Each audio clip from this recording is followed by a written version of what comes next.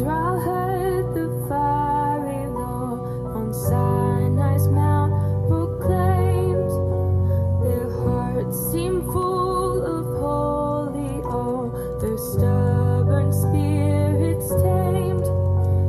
Yet as forgetting all they knew, ere 40 days were past, with blazing Sinai still in view, a golden calf they cast.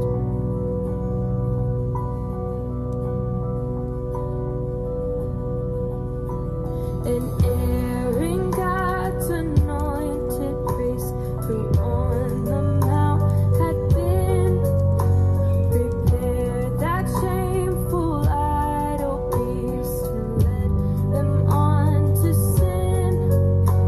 Lord, what is man and what are we to recompense thee thus? In their offense our own we see, their story points to us. The Lord our God is a jealous God.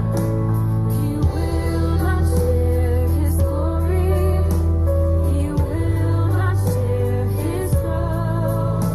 The Lord our God is the one true God. We give you all the glory. We worship you alone.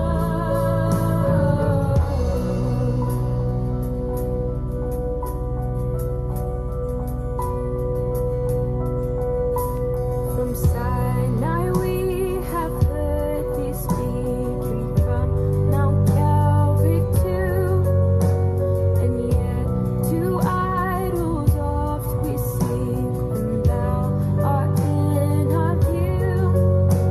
Some golden calf, some golden dream, some fancied creature good, presume to share the heart with him who bought the whole with blood.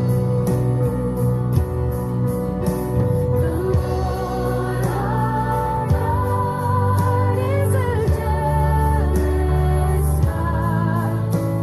He will not share his glory. He will not share his throne. The Lord our God is the one true God.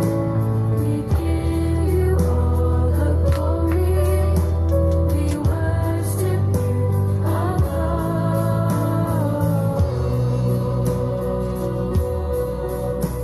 Some golden calf, some golden dream, some fancied creature good, presume to share the heart with him who bought the whole with blood. The Lord our God is a jealous God. He will not share his glory. He will not share his throne. The Lord our God is the one true God. We give you all the glory. We worship you alone.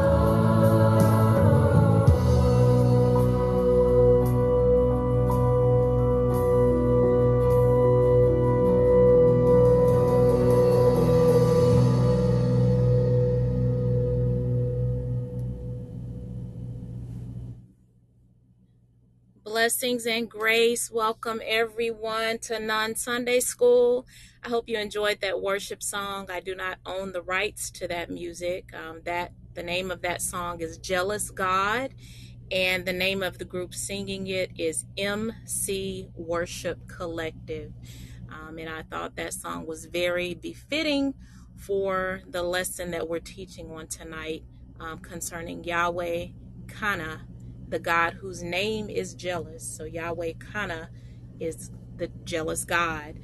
So those of you who are listening live on my website, welcome.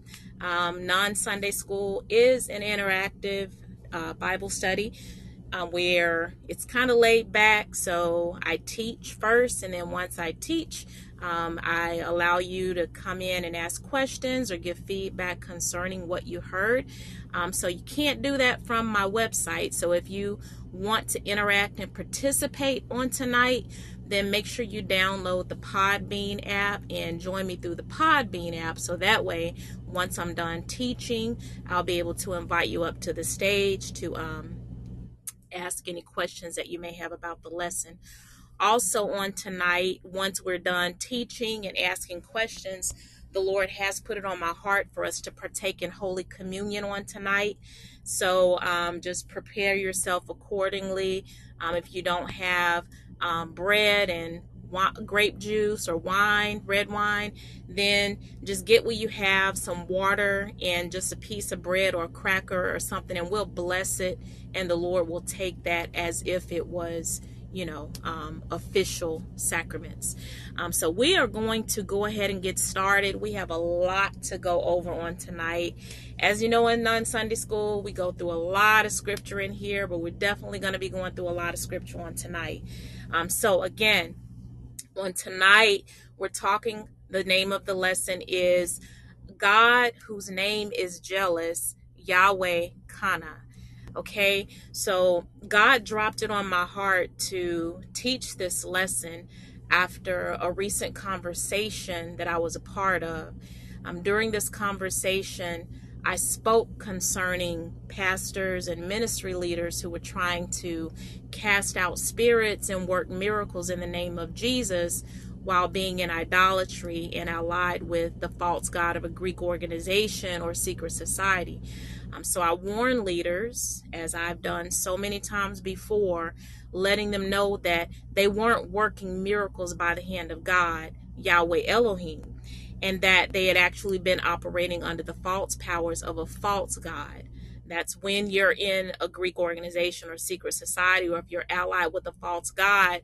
I've said it many times before, flesh and blood did not reveal it to me. God himself revealed it to me, that if you were trying to work miracles and you were allied with a false god, you were doing it under a false god or under the false powers of a false god. So therefore, all the, and I'm putting in air quotes, miracles, all the miracles that they believed they saw in ministry up until they renounced their idolatry were false miracles, false signs, and false wonders that only caused more spiritual damage to the people they were praying for. And of course, there was resistance to what I said. I'm not a stranger to resistance. I'm used to getting pushback on the things that God reveals to me. So of course there was resistance to what I said. Nobody wants to believe that if they're in ministry and they're working miracles, especially if they have a church, nobody wants to believe that what they've been doing all this time until they renounce was false miracles, because then you got the ego involved. But I myself, I started answering my ministry call in 2003, started ministry in 2006, but I myself had to go back and repent and pray for the people that I laid hands on and ministered to when I was allied with the false god, because God revealed to me the things that I did and the things that I transferred, thinking that I was working miracles in the name of Jesus, but it was a false god. So I had to humble myself. But like I said, after that conversation ended recently, my spirit was very vexed, and it was a holy vexation, because there was another question also that was asked concerning whether or not a believer should attend the church where the ministry leader is in idolatry, just to say that they attend the church. And although my response was biblical, there were other ministry leaders who gave blurred responses to that question. And when those blurred responses came forward, a righteous anger rose up in me, and it led me to pray and seek Holy Spirit concerning what I was feeling. And God revealed that I was feeling what he felt. I'm prophetic, so prophets feel different things than pastors a lot of times, because we're connected in a different way to God. It doesn't mean that we're any more special than a pastor, but the way that we hear God and the things that we discern, it's different oftentimes from what a pastor is feeling. So when I was feeling vexed about some of the answers that were going forth, God revealed that I was feeling what he felt, and I was discerning his heart concerning the matter.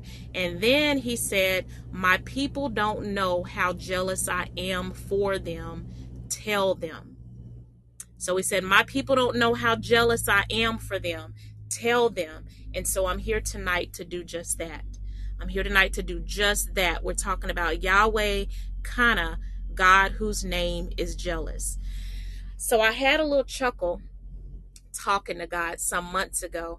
I told him, God, you're really that jealous lover, and I love it. So I've been with someone jealous before, and it's a miserable feeling.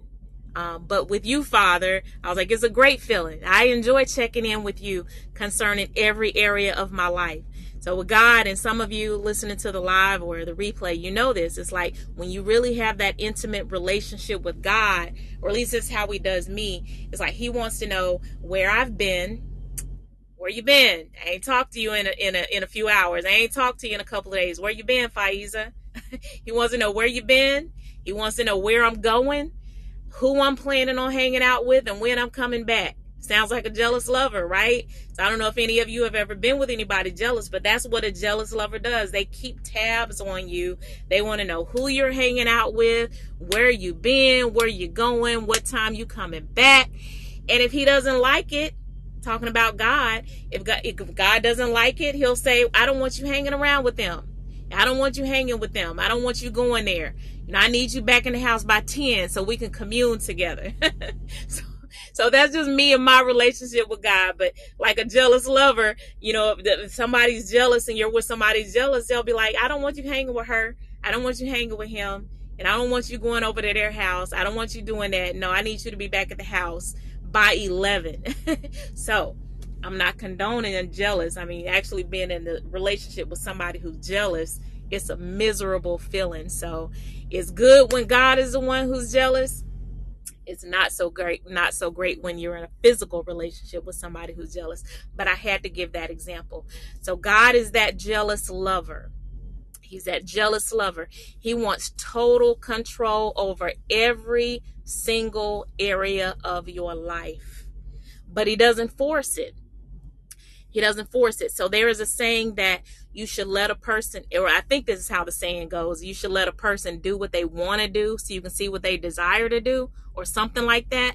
So it's like sometimes you just let a person go on. Don't tell them, like,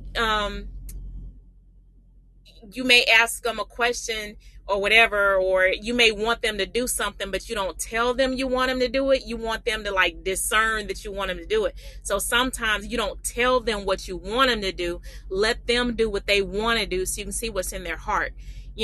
So anyway, like if somebody asks you if you want a birthday gift, right?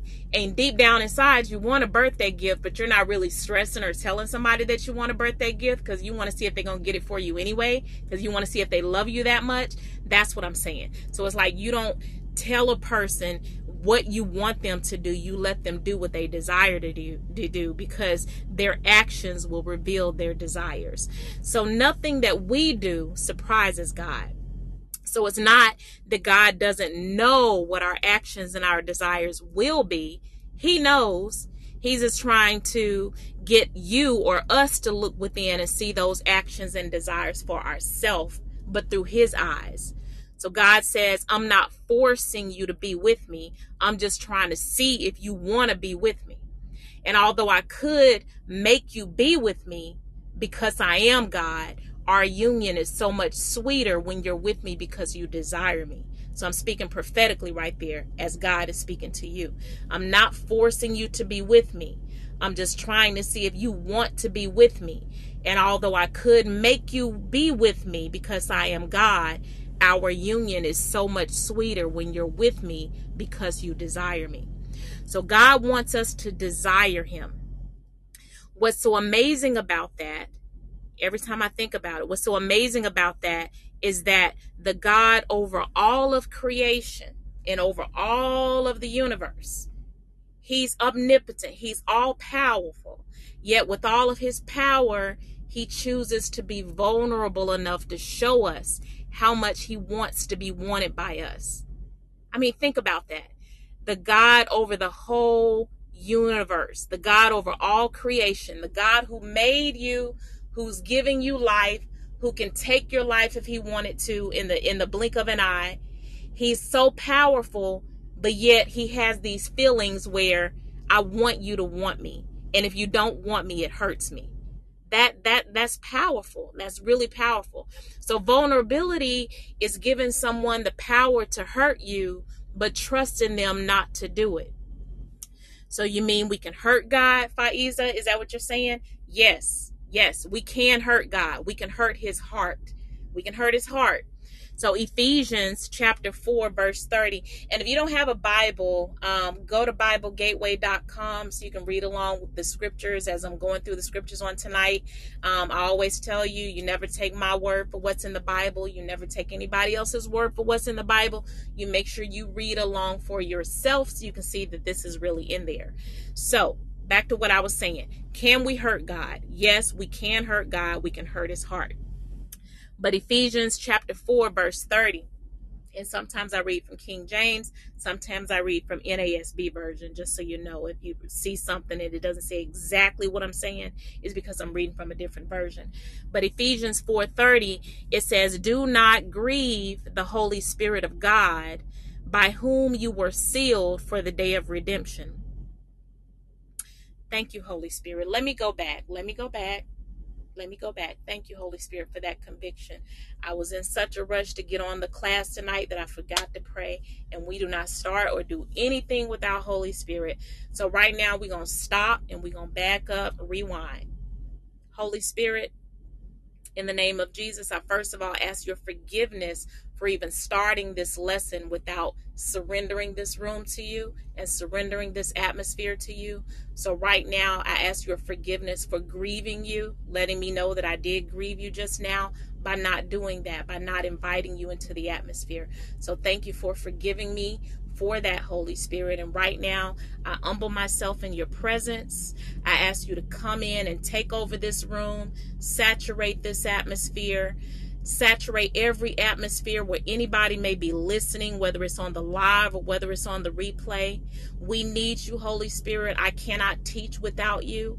I need your anointing. I need your power to rest on every word that I'm speaking on tonight.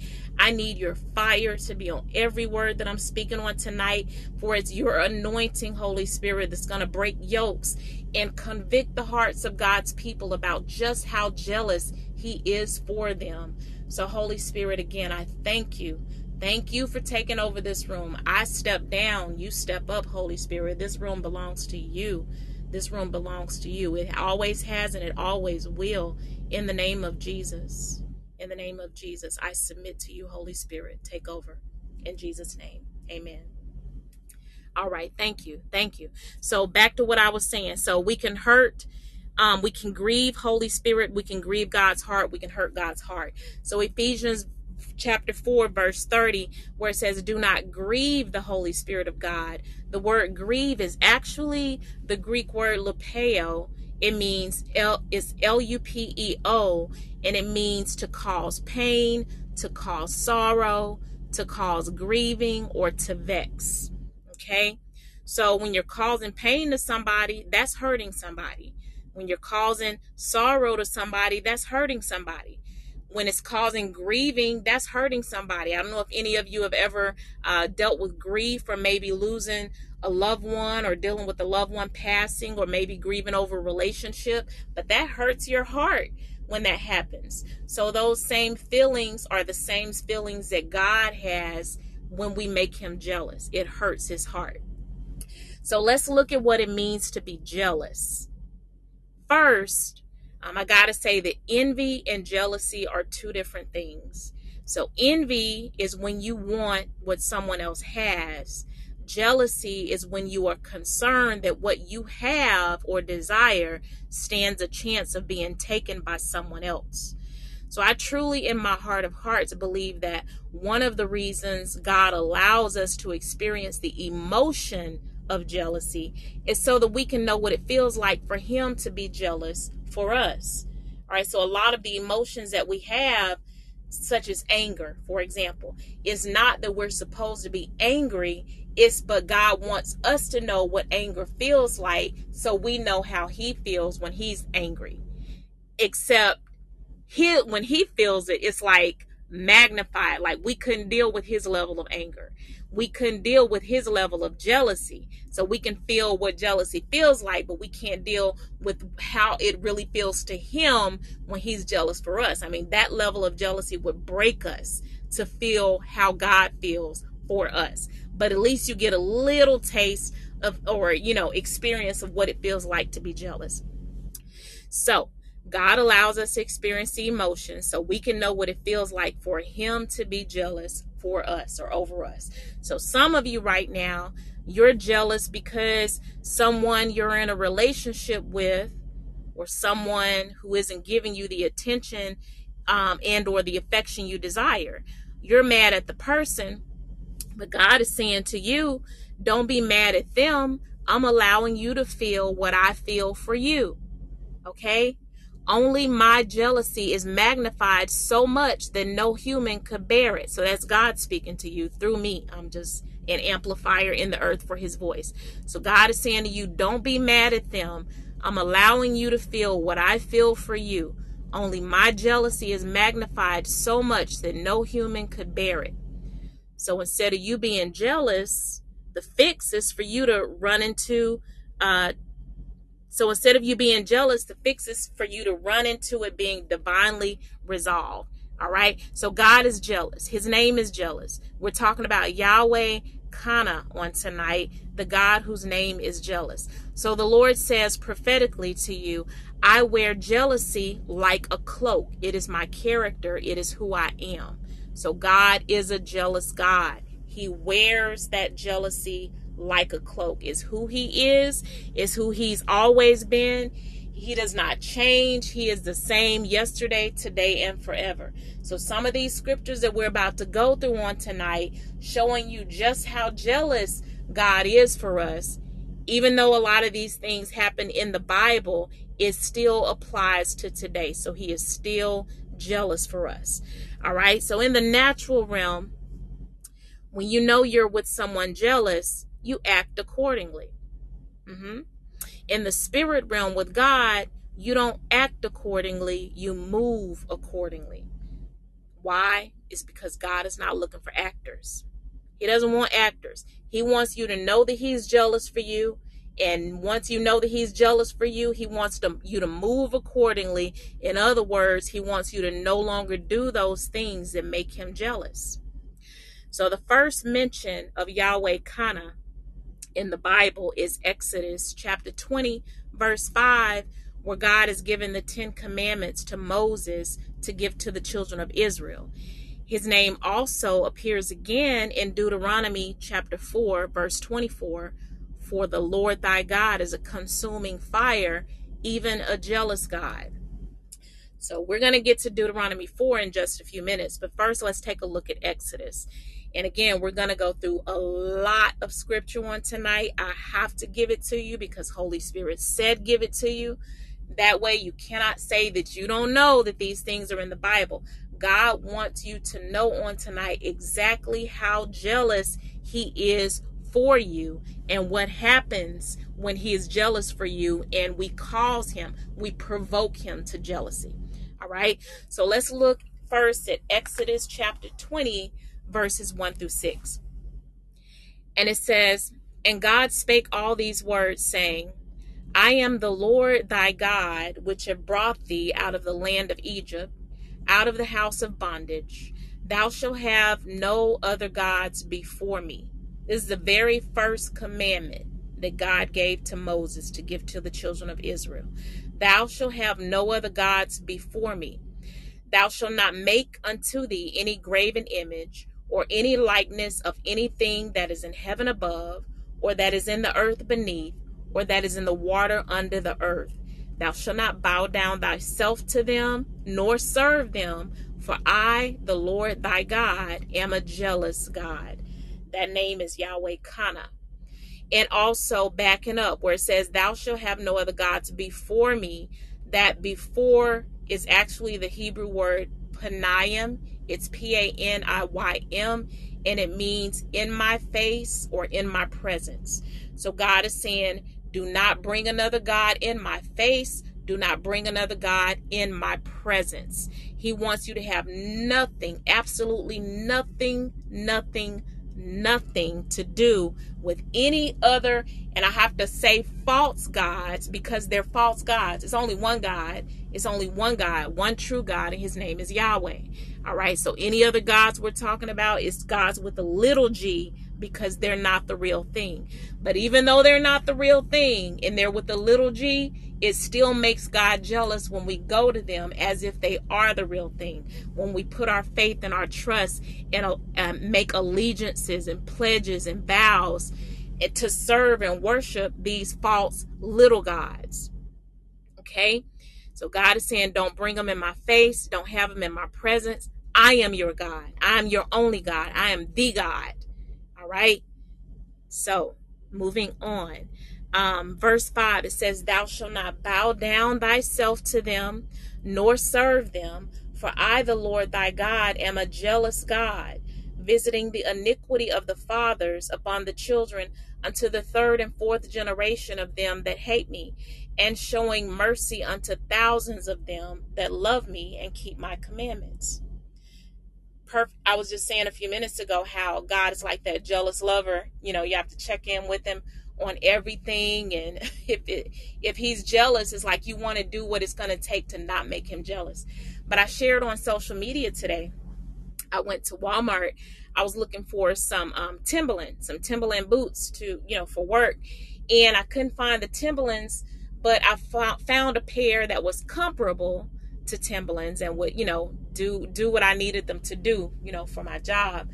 But anyway, the name that was on the box was Brahma. I think that was it. Brahma. But anyway, when I was in the store, I had a check in my spirit, but I ignored it. I shouldn't have ignored it, but I had a check in my spirit that something was wrong with the name. But anyway, I ignored it. I went ahead and bought the shoes. I brought them home. And once I brought them home, Holy Spirit had me go to Google and look up the name Brahma. And it turns out Brahma was this Hindu god. I mean, there was a picture of it and everything. And so anyway, because God is jealous for me and does not want me to have any association or connection or anything with any other false god, I knew I could not, would not, should not put those shoes with the false god's name on my feet. So what did I do? I took the shoes back to the store and got my money back, because God is a jealous God and I do not want to make him jealous. All right. So you do not want to hurt God's heart. You do not want to make him jealous. You don't want to have anything to do with any false gods or idols. Okay. And some people may say, well, Faiza, these are Greek gods. They're mythological. They're not real. You can't tell God that they're not real. And as a matter of fact, I'm going to give you a scripture in just a moment where he says, you've made me jealous with a God that's not even a God. So God already knows that they're not real, but don't tell him when he's telling you that he's jealous for you. Don't tell him that they're not real. His concern is that you are having an allegiance or an affiliation with that false God. That's why it's called false God. False God, strange God.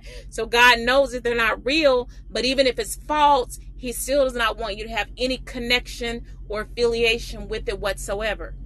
And since I'm talking about the false gods, if you're a member of a Greek organization or a secret society, every single one of those organizations are allied and pledged to a false god. So if you're Greek, if you're a member of the D9, Alpha Kappa Alpha, Alpha Phi Alpha, Phi Beta Zeta, so I don't forget any of them, Omega Psi Phi, Delta Sigma Theta, Kappa Alpha Psi, Sigma Gamma Rho, Phi Beta Sigma, Zeta Phi Beta, Iota Phi Theta, Masons, Freemasons, Eastern Stars, any of those organizations or secret societies, all of them are allied with the false god. So if that's you, I pray right now that once we get done with this lesson, that you will let Holy Spirit lead you to my website. Listen to the replay section on Holy Smoke. I got Holy Smoke Part 4, Part 5, Part 6, and Part 7 on my website, where I'm speaking to you concerning these organizations, those false gods, and what God has to say about it. Okay? So if that's you, I'm letting you know right now that that's a false god that you're allied with. And that clenching feeling that you feel in your jaw right now, as I'm telling you this, that's that strong man of deception rising up in you to try to guard his territory, which he thinks is you. So the reason you're feeling some kind of way about what I'm saying right now is because the adversary, which is the devil, does not want you to be free from that false god so that you can worship the one true God, Yahweh Elohim. I don't care about you getting mad at me. I'm going to tell you what God said, and then so your blood is not on my hands. But I know, otherwise Holy Spirit will not be saying this on tonight, because I've already taught on this through other classes. But I know that somebody on the live or somebody on the replay is allied with the secret society of false god, and I'm saying to you what God is saying to you on tonight, and it's to turn from your strange gods, turn from your false gods, repent and come back to me. Repent and come back to me. That's the word of the Lord for you. Repent and come back to me. I am your God, says the Lord, and I'm a jealous God. All right? Amen. Okay, Holy Spirit, I released it. You do the convicting as you always do. That's your assignment, not mine. So thank you, Holy Spirit. All right, moving on. Exodus chapter 34, verses 10 through 17. Again, if you just joined the live, we're talking about God whose name is jealous, Yahweh Kanna, on tonight. Exodus chapter 34, verses 10 through 17. This is from the NASB version, and this is God speaking to Moses after giving him the 10 Commandments the second time. Then God said, "Behold, I am going to make a covenant. Before all your people, I will perform miracles which have not been produced in all the earth, nor among any of the nations, and all the people among whom you live will see the working of the Lord. For it is a fearful thing that I am going to perform with you. Be sure to comply with what I am commanding you this day. Behold, I am going to drive out the Amorite from you, and the Canaanite, the Hittite, the Perizzite, the Hivite, and the Jebusite. Be careful that you do not make a covenant with the inhabitants of the land into which you are going, or it will be a snare in your midst. But rather you are to tear down their altars, and smash their memorial stones, and cut down their Asherim," that's their symbols. "For you shall not worship any other god, because the Lord, whose name is jealous," that's another time we're showing Yahweh Kanna. "The Lord, whose name is jealous, is a jealous God. Otherwise you might," and I want you to pay attention to the word might here. It says, "Otherwise you might make a covenant with the inhabitants of the land, and they would prostitute themselves with their gods and sacrifice to their gods, and someone might invite you to eat of his sacrifice, and you might take some of his daughters for your sons, and his daughters might prostitute themselves with their gods, and cause your sons also to prostitute themselves with their gods. You shall not make for yourself any gods cast in metal." So the reason I'm emphasizing the word might there is because a lot of times we get into things and we think, oh, I can handle it. Or, we link up with somebody. We know that they're serving false gods. We know that they're in idolatry and all these other things, but we think in our flesh that we can handle it. Okay, so God is saying right there, you might.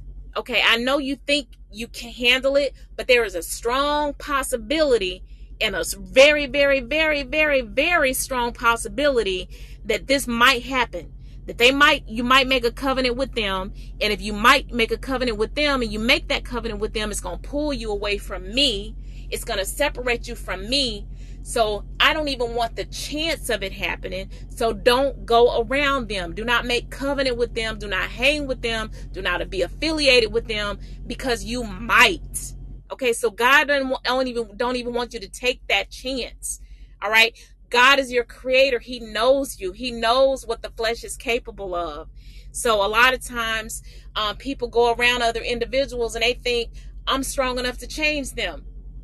For example, me, I renounce AKA. I can still hang around some of my former line sisters thinking that I'm strong enough to change them. But my Bible tells me not to make covenant with them, not to be hanging out with them and all those things, because they might cause me to, go back and do some of those things that are idolatrous. So I'm not taking that chance on making God jealous. When he says cut it off, you completely cut it off. Okay. All right. So you don't take that chance. All right. And remember, I said jealousy is when you are concerned that what you have might be taken away by another. All right. So that just explains it again right there. Verses 15 through 16, where the might was used 4 times. So God's concern is that you might do those things. And he knows that if you do those things, he has to honor his word that discloses what will happen if you breach his covenant. So if you do those things, then God has to do what he said he's going to do if you do those things. God is a covenant God. He is a God of his word. He is jealous because he loves you and does not want you to be separated from him due to a breach you ignorantly or knowingly caused. Okay? So moving on. If you hear that noise in the background, there's just a semi-tractor. So it is good. All right, moving on. Deuteronomy chapter 4, verses 1 through 40. And I told you we're going through a lot of scripture on tonight. I make no apologies for it. Deuteronomy chapter 4, verses 1 through 40. It says, Now therefore hearken, O Israel, unto the statutes and unto the judgments which I teach you, for to do them, that ye may live, and go in and possess the land which the Lord God of your fathers giveth you. You shall not add unto the word which I command you, neither shall ye diminish aught from it, that ye may keep the commandments of the Lord your God, which I command you. Your eyes have seen what the Lord did because of Baal Peor. For all the men that followed Baal Peor, the Lord thy God hath destroyed them from among you. But ye that did cleave unto the Lord your God are alive, every one of you, this day. Behold, I have taught you statutes and judgments, even as the Lord my God commanded me, that ye should do so in the land whether ye go to possess it. Keep therefore and do them, for this is your wisdom and your understanding in the sight of the nations, which shall hear all these statutes and say, Surely this great nation is a wise and understanding people. For what nation is there so great, who hath God so nigh unto them, as the Lord our God is in all things that we call upon him for? And what nation is there so great, that hath statutes and judgments so righteous as all this law which I set before you this day? Only take heed to thyself, and keep thy soul diligently. And the soul, that's the mind, the will, and the emotions. So Moses is telling the children of Israel, he's telling them, look, take heed, like keep your mind, your will, and your emotions diligently. Like you can't be lackadaisical about it. You got to diligently keep your soul, your mind, your will, and your emotions, lest thou forget the things which thine eyes have seen, and lest they depart from thy heart all the days of thy life. So it's like, remember what God has done. Some of you, God has brought you through a lot of things. And it's a lot of people in the world right now. God has brought them through a lot of things. And after God brought them through those things, they turned their back on God and went and got into things that are of idolatry, because they, for whatever reason, either they were lured into it or ignorantly, or they was lured into it knowingly. And so anyway, God is saying, not God is saying, but Moses is saying, take heed to yourself. Don't fall away. Don't fall away from God. Don't forget the things that he's done for you. Don't forget the things that he's brought you through. But not only for you, but also teach these things to your sons and thy sons' sons. Or in other words, your children. So it's not just for you to know what God has done for you so that you don't, quote unquote, cheat on God or be unfaithful or have infidelity towards God, but teach your children as well so that they are faithful to God, so that your children are not making God jealous. All right, verse 10, especially the day that thou stoodest before the Lord thy God in Horeb, when the Lord said unto me, gather me the people together, and I will make them hear my words, that they may learn to fear me all the days that they shall live upon the earth, and that they may teach their children. And ye came near and stood under the mountain, and the mountain burned with fire unto the midst of heaven, with darkness, clouds, and thick darkness. And the Lord spake unto you out of the midst of the fire. Ye heard the voice of the words, but saw no similitude, only ye heard a voice. And he declared unto you his covenant, which he commanded you to perform, even 10 commandments. And he wrote them upon 2 tables of stone. And the Lord commanded me at that time to teach you statutes and judgments, that ye might do them in the land whither ye go over to possess it. Take ye therefore good heed unto yourselves, for ye saw no manner of similitude on the day that the Lord spake unto you in Horeb out of the midst of the fire, lest ye corrupt yourselves and make you a graven image, the similitude of any figure. So basically he's telling them how not to make God jealous. Lest ye corrupt yourselves and make you a graven image, the similitude of any figure, the likeness of male or female, the likeness of any beast that is on the earth, the likeness of any winged fowl, or which is a bird, that flieth in the air, the likeness of anything that creepeth on the ground, the likeness of any fish that is in the waters beneath the earth. And that's for all of you Starbucks drinkers, by the way, who Starbucks, their logo is a marine spirit. It's a siren spirit. It's a mermaid spirit. But anyway, I digress on that. I'm not going to get into that on tonight, but you might want to research Starbucks. All right. Verse 18, the likeness of anything that creepeth on the ground, the likeness of any fish that is in the waters beneath the earth. And lest thou lift up thine eyes unto heaven, and when thou seest the sun and the moon and the stars, even all the hosts of heaven, shouldest be driven to worship them and serve them. You got some people today, they're out there worshiping the moon, worshiping the stars. They're into astrology, which is basically also worshiping the stars. Astrology, horoscopes. They're what do you call it? Birth signs. They're identifying with the astrological birth sign. All of this is worshiping the sun and the moon and the stars instead of worshiping God. So they're being warned not to do these things because these things make God jealous. Okay. So yeah, some people actually worship those things to the point where they have to get up every morning and read their horoscope. They don't pray, but they're going to get up and read that horoscope. That makes God jealous because you're serving a false God and you're in idolatry when you do those things. All right. So verse 20. But the Lord hath taken you and brought you forth out of the iron furnace, even out of Egypt. And we all know from previous teachings that Egypt is just basically symbolic. Bringing it, I like to bring the Bible from Bible times into modern times, so that way you can relate to it. So even though he's talking to the children of Israel and he's telling them how God has did these things, bringing them up out of Egypt, your Egypt is whatever God has brought you out of. So God has brought you out of Egypt as well. And whatever Egypt he's brought you out of, he wants to be your God, just like he wanted to be the God for the children of Israel. Yahweh, he wants you to serve him and him alone. I would have to look it up on Bible Gateway, but it seems like every other verse or every other verse in the Old Testament, God is saying over and over to the children of Israel, I am the Lord your God. Then you will know I am the Lord your God.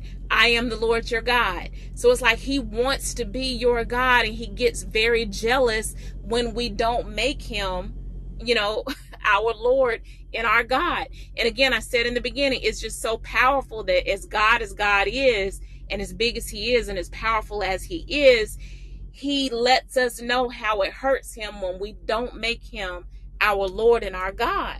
So he's drilling it in, like, I want to be your Lord. Make me your Lord. Make me your Lord. Make me your God, your only God. He's jealous. Again, we're talking about Yahweh Kanna, the God whose name is jealous. All right. So going back to Egypt, I talked about that. Verse 21. Furthermore, the Lord was angry with me. And again, this is Moses speaking. Furthermore, the Lord was angry with me for your sakes, and swear that I should not go over Jordan, and that I should not go in unto that good land which the Lord thy God giveth thee for an inheritance. But I must die in this land. I must not go over Jordan, but ye shall go over and possess that good land. Take heed unto yourselves. So he keeps warning them, like I'm warning you and I'm warning others. Take heed unto yourselves, lest ye forget the covenant of the Lord your God, which he made with you, and make you a graven image, or the likeness of anything which the Lord thy God hath forbidden thee. For the Lord thy God is a consuming fire, even a jealous God. And there his name is again as Yahweh Kanna, right there. Jealous God, that's Yahweh Kanna. Verse 25, when thou shalt beget children and children's children, and ye shall have remained long in the land, and shall corrupt yourselves, and make a graven image, or the likeness of anything, and shall do evil in the sight of the Lord thy God, to provoke him to anger. I call heaven and earth to witness against you this day, that ye shall soon utterly perish from off the land whereunto ye go over Jordan to possess it. You shall not prolong your days upon it, but shall utterly be destroyed. So he's telling them what's going to happen to them if they forsake the Lord and make him jealous with other gods or strange gods. So he's telling them that if you do that, you're going to be destroyed. You're going to shorten your days. All right. Verse 27. And remember, God doesn't change. So even though this is talking about the children of Israel, it's also talking about you. Okay. You do not want to make God jealous. That making God jealous results in your own destruction. Verse 28, and there ye shall serve gods, the work of men's hands, wood and stone, which neither see, nor hear, nor eat, nor smell. So basically it's saying if you go and you make God jealous and you choose other gods, you're going to serve those false gods that you chose over the one true God. All right. So verse 29, but if from thence thou shalt seek the Lord thy God, thou shalt find him, if thou seek him with all thy heart and with all thy soul. God loves to play hide and seek.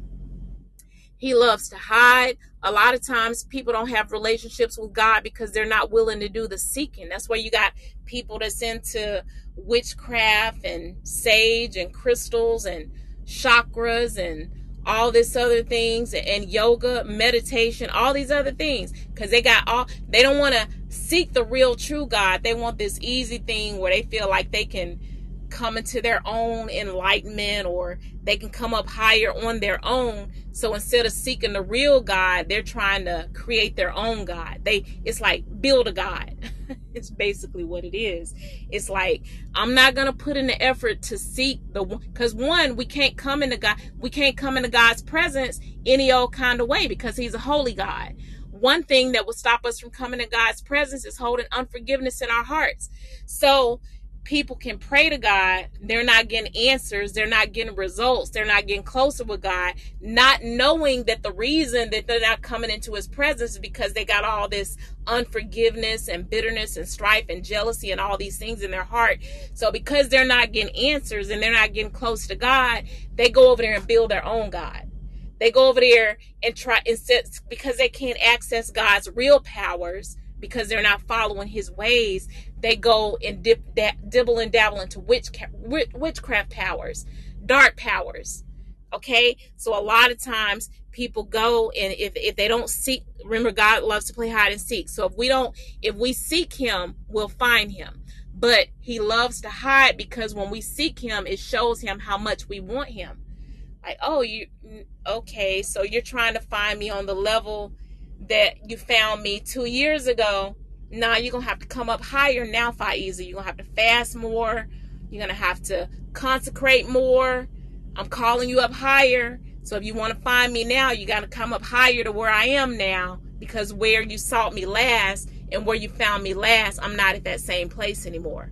So if you've had that relationship with God where maybe you feel like you're in a dry place or you're in a drought right now, and like I said, Holy Spirit is over this room. So whenever he has me say things like this that may seemingly has nothing to do with the lesson, somebody needs to hear it, whether it's on the live or the replay.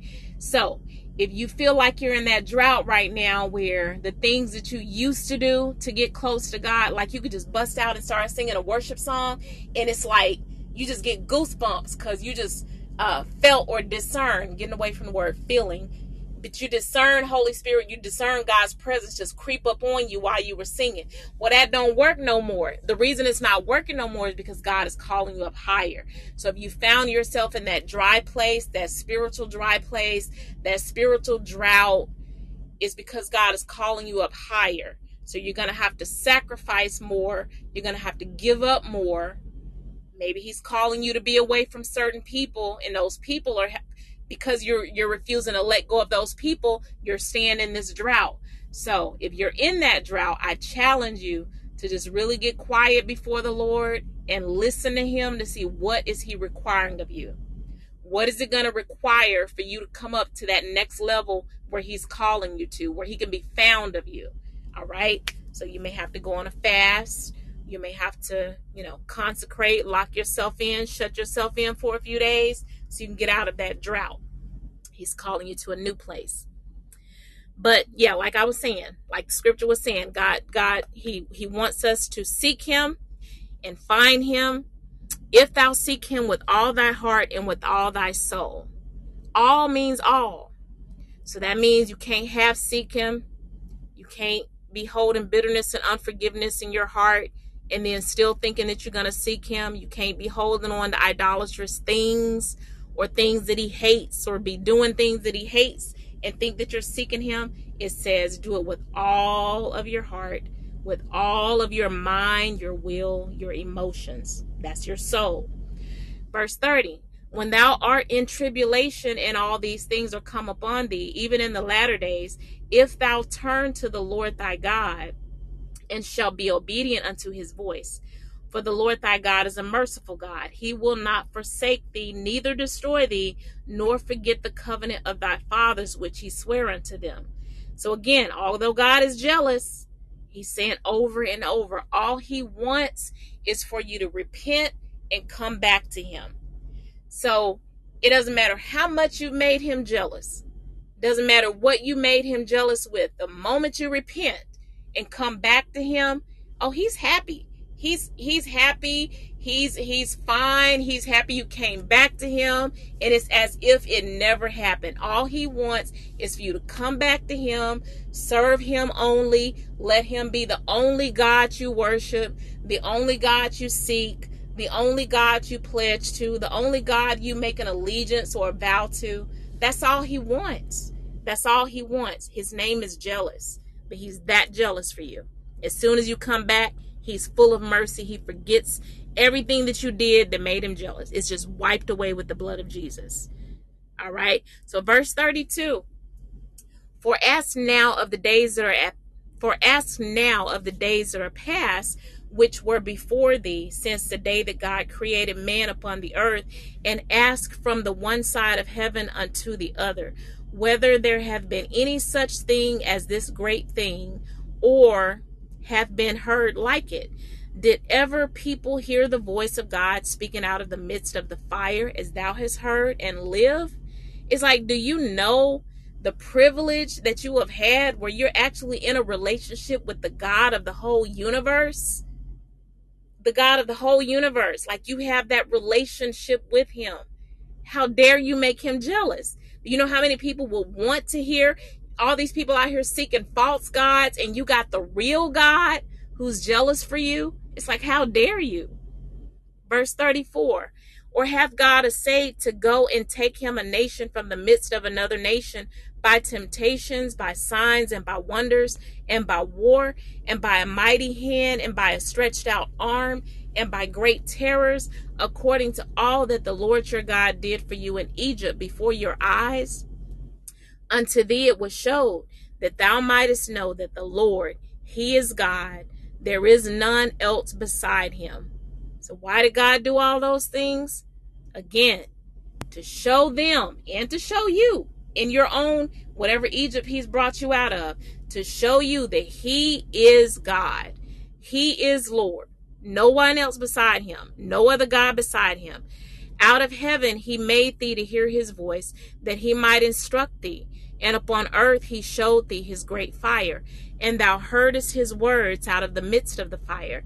And because he loved thy fathers, therefore he chose their seed after them, and brought thee out in his sight with his mighty power out of Egypt, whatever your Egypt is, to drive out nations from before thee, greater and mightier than thou art, to bring thee in, to give thee their land for an inheritance, as it is this day. Know therefore this day, and consider it in thine heart, that the Lord, he is God in heaven above, and upon the earth beneath. There is none else. There is no other God. Thou shalt keep therefore his statutes and his commandments, which I command thee this day, that it may go well with thee, not only with thee, but also with thy children after thee, and that thou mayest prolong thy days upon the earth, which the Lord thy God giveth thee forever.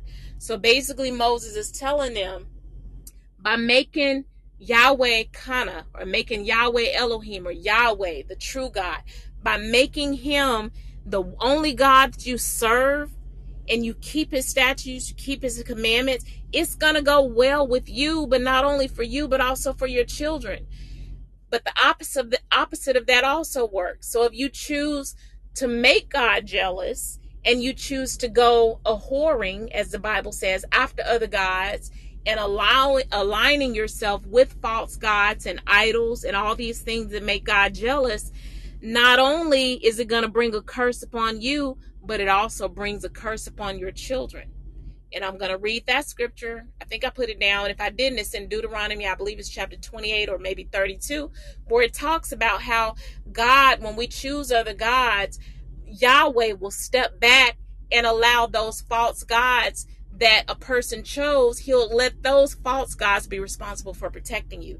That's why you have a lot of premature deaths, a lot of people stricken with cancer and disease and sickness, and you got parents burying their children. All of these things because a lot of these people have chosen to be in idolatry, whether ignorantly or knowingly. But again, even if it's ignorantly, it does not exempt them from the consequences of a breached contract. So if they breach that contract and serve false gods, then it's going to hurt them. It's going to hurt their children. And hey, it's going to stay that way until somebody repents for that idolatrous altar and comes back to the one true God. So it's called generational curses. If anybody serves a false god, it brings generational curses upon that bloodline until that false god is renounced from being over that bloodline. All right. And Holy Spirit, thank you for helping. Thank you for strengthening my voice on tonight. In the name of Jesus.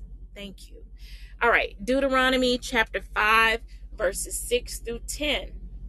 It says, I am the Lord thy God, which brought thee out of the land of Egypt from the house of bondage.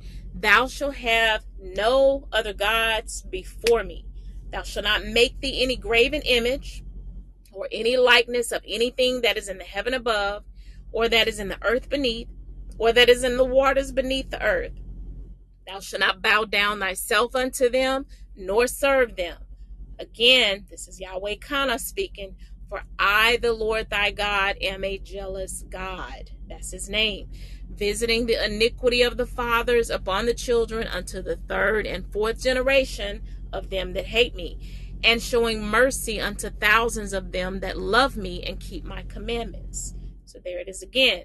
Do not ally yourself with the false God, because God, who is a jealous God, will visit that iniquity. And just so you know, when it says iniquity, there are levels to sin. There is sin, there are trespasses, there are transgressions, and there is iniquity. Sin is just sin. It's just we go out there, we sin, we fall short, we do things that God didn't want us to do. That's sin. That's level 1 sin. Trespasses is when we cross over.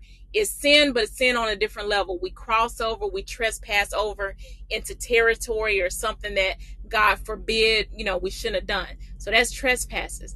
Transgression is when we know something is wrong, and even though we know that it's wrong, we do it anyway, because it's kind of like we have that saying, God gives us free will. So it's like, I can do it because I want to, even if God don't want me to. That's a transgression. So that's another level, because you knew it was wrong. You knew God hated it, but because God gives you free will, you chose to do it anyway. And then there's iniquity. Iniquity is basically the guilt. Iniquity is what you're guilty of. It's the punishment, right? So what God is saying is, when you make me jealous, I'm going to visit your punishment and your guilt. The guilt of the fathers, it's like it's making the children guilty as well. All right. But thank God for Jesus. It says he was bruised for our iniquities. So he was bruised for our guilt. So whatever we're guilty of, we can come back under the blood of Jesus, and it wipes away that guilt as if it never existed. But the key word is repent. We have to repent. Repent, it doesn't mean just ask for forgiveness. Forgiveness is when you just keep asking for forgiveness, but you keep falling back down, and so you're not progressing in the kingdom of God, because you're basically stunted growth. You're stagnant. You're remaining a babe in Christ because you keep stumbling and falling and asking for forgiveness, and you're not growing up. All right. So that's what forgiveness is. But when you repent, that's when you grow in God. That's when you mature in God. That's when God can trust you with his power, with his things, because now you're not just stumbling and falling like a baby. You're actually growing up in God and changing your ways. So repent means to turn and go the opposite direction. I'm not going to keep doing this thing anymore, God. I'm stopping doing it. And it's not that you're stopping yourself from doing it. It's Holy Spirit in you is helping you to stop doing it. But you have to submit to his Holy Spirit in order to stop doing it. All right. So repentance is key. You have to repent. You have to turn and change your ways and not do those things again. That's what repentance is. All right. So let's go on to Deuteronomy chapter 6. Verses 4 through 19. It says, "Hear, Israel, the Lord is our God, the Lord is one. And you shall love the Lord your God with all your heart, not some of your heart, but with all your heart, and with all your soul," or your mind, your will, your emotions, "and with all your strength. These words which I am commanding you today shall be on your heart, and you shall repeat them diligently to your sons, and speak of them when you sit in your house, when you walk on the road, when you lie down, and when you get up." Like, it has to stay on your mind, stay on your brain, stay in your heart, stay in your mind, stay in your spirit all the day long. I have so many chuckles with God just talking back and forth. But I was just thinking about how I used to, like, you can have a dating relationship and you can have a committed relationship. Then you have relationships where you're actually in love with somebody and you're in love with them because you think about them all the time. You go to sleep thinking about them. The first thing you think about when you wake up in the morning. But I actually had a little chuckle with God because I remembered the days where I wasn't in love with him and I was actually being a hypocrite and lukewarm. And now I was like, God, I can honestly say I'm in love with you because I think about you all day long. Like, you're always on my mind every second of every single day. I go to sleep thinking about you. I dream about you. I wake up in the morning. You're the first person I'm talking to. You're the first thing on my mind. I don't want to do anything without you. I don't want to go nowhere without you. So it's like, keep God on your mind that way. Keep him there. Keep him at the forefront of your mind. Keep him on your heart. Keep him there. Not just you, but teach that to your children as well. It says, "You shall also tie them as a sign to your hand, and they shall be as frontlets on your forehead. You shall also write them on the doorposts of your house and on your gates." So basically, all of the words. Post those scriptures in your car. Post them on your mirrors. Do whatever you got to do to keep God's word in front of you so you can stay in constant reminder of his word so that you won't do things that make him jealous. Again, his name is Yahweh Kanna. We don't want to meet Yahweh Kanna. We don't want to meet that jealous God. We don't want to experience what happens when he gets jealous for us. So verse 9, you shall also write them on the doorposts of your house and on your gates.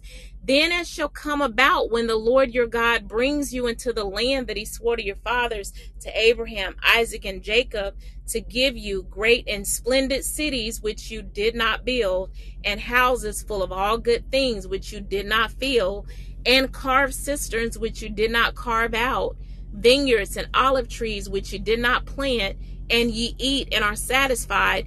Be careful that you do not forget the Lord who brought you out of the land of Egypt, out of the house of slavery. So do not forget the God that has brought, since you were in your mother's womb, that God that has brought you through everything he's brought you through. Things that the devil threw at you to try to take you out of this world, but God blocked it. God stopped it. Blocked things that you don't even know he blocked. Thank God for the things that we know he blocked, but just think about the things that he kept you from that you don't even know he kept you from. Goodness. Wow. Just think about that. It's saying do not forget him. Do not forget him. Do not put any other false god above him. Don't even bring those idolatrous things in his presence. It says you shall fear only the Lord your God, and you shall worship him and swear by his name. You shall not follow other gods. Any of the gods of the peoples who surround you. I don't care who they are, what they're doing, what they're trying to introduce you to. All this new age stuff. It's a whole list of things. Do not follow other gods. If it's anything out there, and just so you can see or help you to discern what's involving other gods and what's involving like the one true God, if it's anything out there that they're doing or they're practicing and they're dependent on the power of something else to do what only God should be doing or Holy Spirit should be doing, that's putting a false god over the place of God. And that's and idolatry as well, and witchcraft. So that's turning to other dark powers instead of turning to the one true God to get your thing. Even, I'm going to say this, I've said it before, even when it comes to medicine. And I'm not telling you all not to take your medicine, but even with medicine, that is a spirit of pharmakeia. That's the spirit of pharmakeia. Spirit of pharmakeia is basically the spirit of witchcraft. A lot of people, they take the medicine thinking that it's going to heal them. Well, that should tell you something right there, that is witchcraft, because how is medicine going to heal you when God is supposed to be the one that heals me? The Bible says by Jesus' stripes I'm healed, not by medicine I'm healed. So a lot of times what happens with the medicine is it comes in and it masks or covers up one of the symptoms that you're having to make it seem like you're healed, but you're not really healed. You're just managing the symptoms. But not only that, but now it's causing all these other problems. So it's like you receive the spirit of pharmakeia, but now you got all these other spirits. And that's why you see commercials where it says you can take this medicine for high blood pressure, but it may cause seizures, it may cause premature death, may cause blindness, may cause weight gain, may cause all these things. So it's like, pick one. You can take this, but if you take this, you get these other spirits as well. Okay? So medicine, that's witchcraft. I mean, hey, it is what it is. So anyway, seek God on that. Keep taking your medicine. And yeah, we have to do what we have to do to not even be on the medicine, which means we have to take accountability over our bodies, eat right, stop eating things that's going to make us sick, stop drinking things that's going to make us sick, and then pray that God heals us. He's powerful enough to fix anything that we've done to mess up these bodies that we're in. But when he heals you, he wants you to keep that healing. So if you're on medicine right now, keep doing whatever God has led you to do. However, Ask Jesus to heal you. By his stripes, the Bible says you are healed. And then ask Holy Spirit to help you do those things to maintain and keep that healing, so you don't have to keep taking that medicine to manage symptoms. All right? So I had to put that out there. Thank you, Holy Spirit. Say whatever you want to say, Holy Spirit. I am yielded to you on tonight. I'm yielded to you on tonight in the name of Jesus. All right. So verse 14, you shall not follow any other gods. Oh, well, okay. Keep going. You shall not follow other gods, any of the gods of the people who surround you. For the Lord your God, who is in the midst of you, is a jealous God. So follow him, or else the anger of the Lord your God will be kindled against you, and he will wipe you off the face of the earth. You shall not put the Lord your God to the test. You shall not put the Lord your God to the test, as you tested him at Massah. You shall diligently keep the commandments of the Lord your God, and his provisions and his statutes, which he has commanded you. You shall do what is right and good in the sight of the Lord, so that it may go well for you, and that you may go in and take possession of the land, the good land, which the Lord swore to give to your fathers, by driving out all your enemies from you, as the Lord has spoken. So God is saying, I am jealous. Don't test me. You don't test God. And it's a lot of people right now that's testing God, especially with these Greek organizations. I mean, you can post on social media about it, and people are so quick to jump in and give their opinions about how they don't feel that it's wrong, and what God is saying, I'm jealous. Don't test me. And not just for Greek organizations and all those things, any idolatry, but also with relationships, or things that you're connected to, or people that you're connected to. God is saying, I am jealous. Don't test me. If you want to lose it, put it before God. If you want to lose them, put them before God. I'm a living witness. I have lost things, and I have lost people because I made idols of those people and those things. I put them before God, and when you do that, God is not going to let them be over him. He's going to remove those individuals out of your life, or he's going to remove those things out of your life, especially when he's invested a whole lot in you, and you got that call on your life, and you done already started your process, and you done already started in that fire. God is not going to let all that invested time go to waste. It's like, no, you don't put your hand to the plow, and now you want to look back. Now you want to put them before me? Okay, I'm going to move them out of my way so that you can do my will. So you do not put anybody. You don't put nobody before God. I don't care if it's your children. I don't care if it's your spouse. I don't care if it's your church. I don't care if it's your mother, your daddy, whoever. You don't put yourself. You don't put your job. You don't put nothing before God. If you do, you've made it an idol. And if you want, that's an easy way to lose it. All right. So moving on, Deuteronomy chapter 32, verses 15 through 47.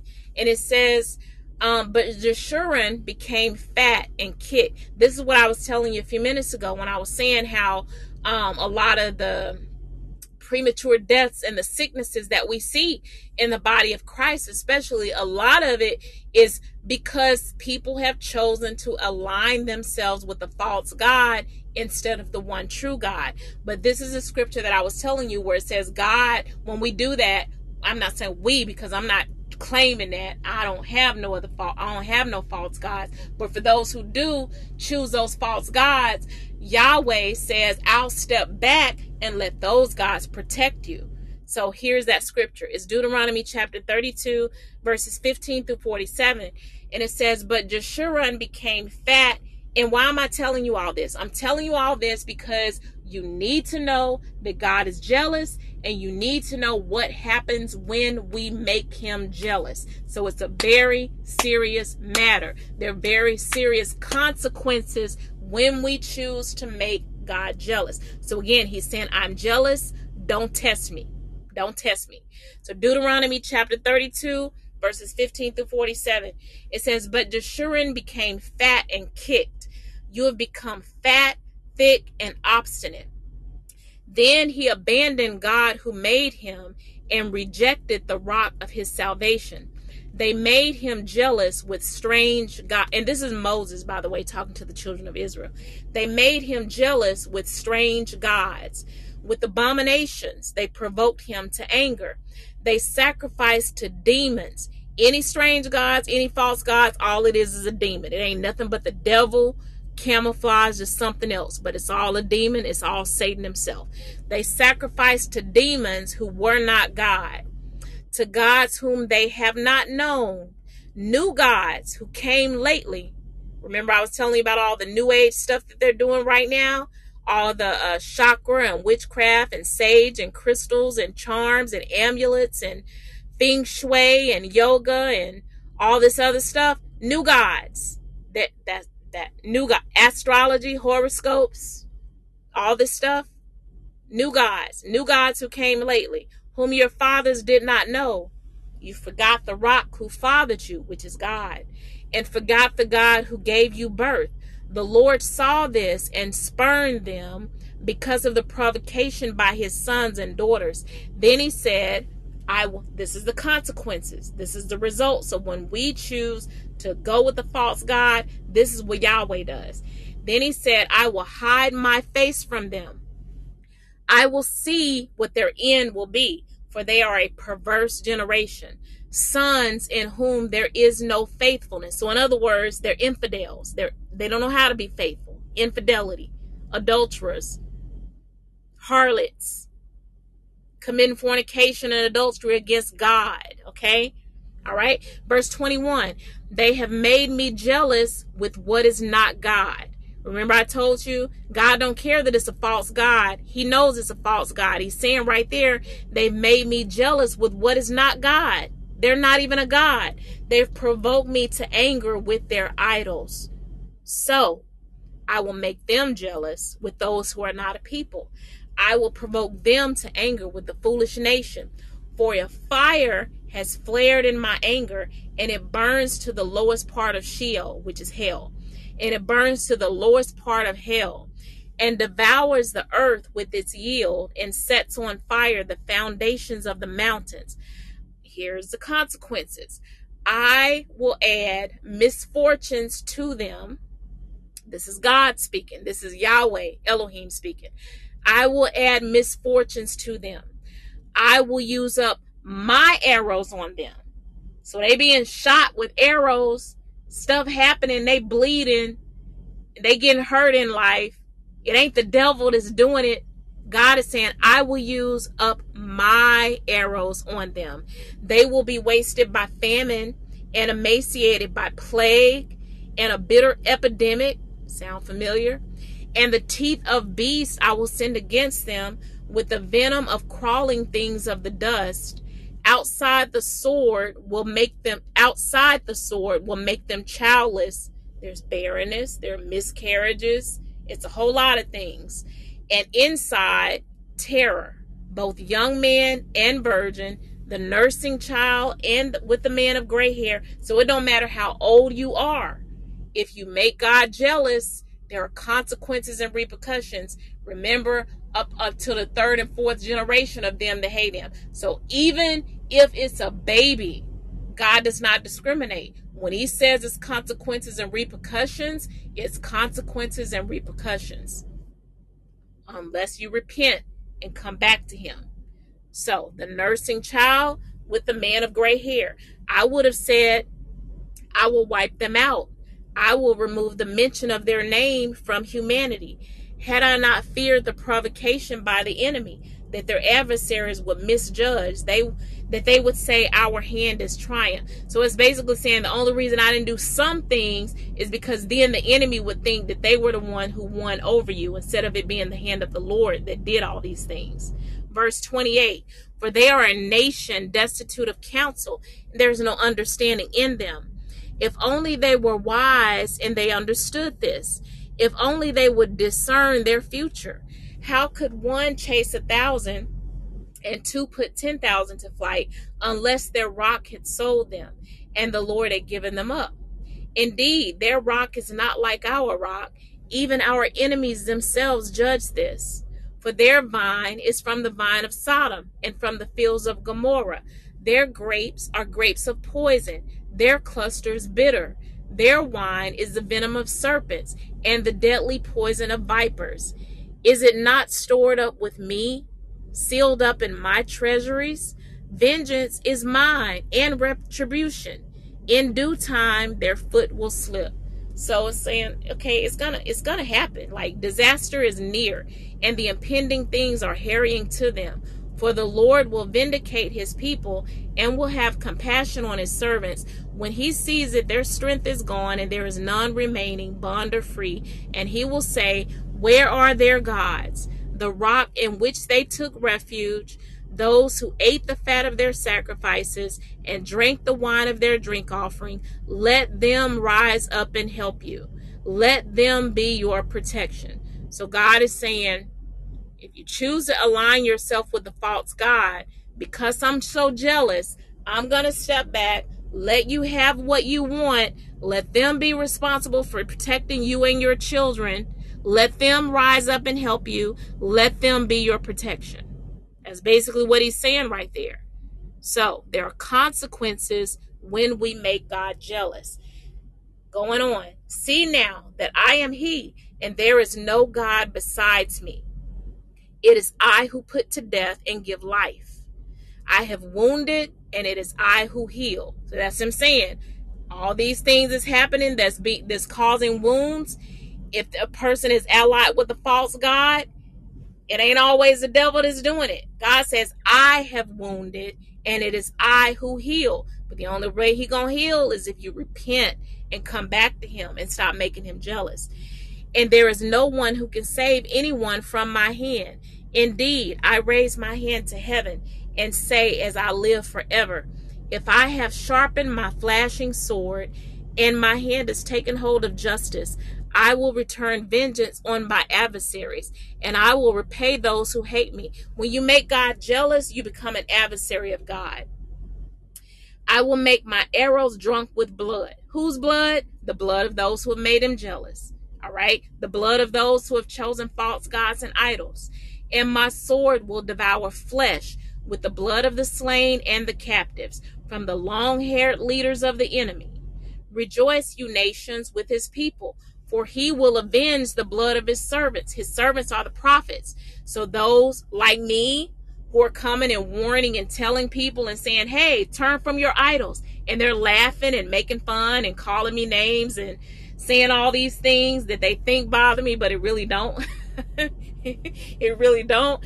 But anyway, God is saying, I will avenge the blood of my servants. So those of you who are prophetic, or those of you who God has given you this charge to go out and tell people about their idolatry and their idols, and they're attacking you with their words and stuff, don't worry, because God is going to avenge you. In the end, look, heaven and earth is recording as a witness against every person that rejects your words. So your job, your assignment is to tell them what God said, and then, hey, lift up your hands to heaven, and that's it. Pray for them. Pray that they receive what you said and that they won't be deceived by the spirit of deception. But that's your assignment. All you do is tell them what God said and let Holy Spirit do the rest. God is the avenger. God is the avenger. So he says, for he will avenge the blood of his servants and will return vengeance on his adversaries and will atone for his land and his people. Then Moses came and spoke all the words of this song in the hearing of the people, he with Joshua the son of Nun.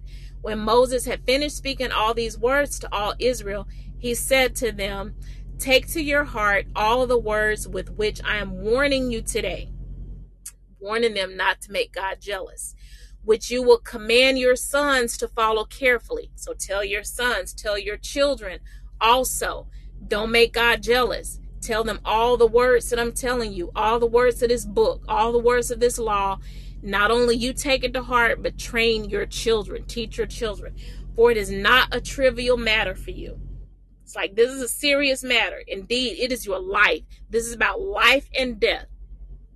If you make God jealous, if you don't take his words to heart, and if you don't do what he's telling you to do, this is a matter of life and death. Indeed, it is your life.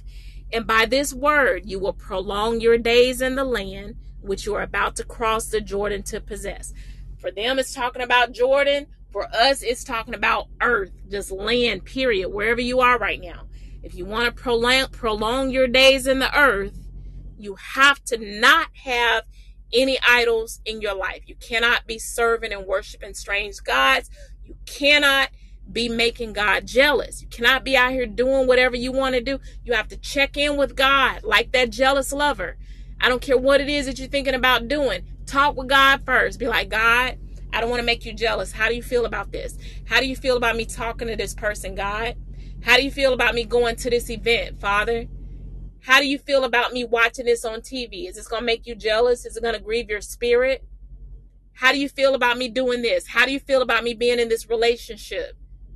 Everything you take it before God. You want to make sure that you're not doing or saying anything that's going to make him jealous. Joshua 24 verses 14 through 20. It says, now therefore, fear the Lord and serve him in sincerity and truth, and do away with the gods which your fathers served beyond the Euphrates River and in Egypt, and serve the Lord. But if it is disagreeable in your sight to serve the Lord, choose for yourselves today whom you will serve, whether the gods which your fathers served, which were beyond the Euphrates River, or the gods of the Amorites in whose land you are living. But as for me and my house, we will serve the Lord. So the children of Israel, they're being told right there, you need to choose. Are you going to serve these false gods that were passed down in the bloodline by your family members, your parents, even those legacy members of sororities, fraternities, Freemasonry? Your mama, your daddy was in these organizations, and now you're serving those same false gods because you're in those organizations, or whatever their idolatry was. Is saying you need to choose. Are you going to serve those gods, or are you going to serve the one true God? And remember, if you serve those other gods, then Yahweh Kanna is going to reveal himself in your life as that jealous God, and the consequences are not good. We've established that with scripture. All right. But as for me and my house, and this is the scripture that I live on, as for me and my house, we will serve the Lord. Verse 16, the people answered and said, far be it from us that we would abandon the Lord to serve other gods. For the Lord our God is he who brought us and our fathers up out of the land of Egypt from the house of slaves, and did these great signs in our sight, and watched over us through all the way in which we went, and among all the people through whose midst we passed. The Lord drove out from before us all the people, even the Amorites who lived in the land. We also will serve the Lord, for he is our God. Then Joshua said to the people, you will not be able to serve the Lord, for he is a holy God. He is a jealous God. He will not forgive your wrongdoing or your sins. If you abandon the Lord and serve foreign gods, then he will turn and do you harm. He's the same God yesterday, today, and forever. He will turn. If you abandon God and serve foreign gods, then Yahweh will turn and do you harm and destroy you after he has done good to you.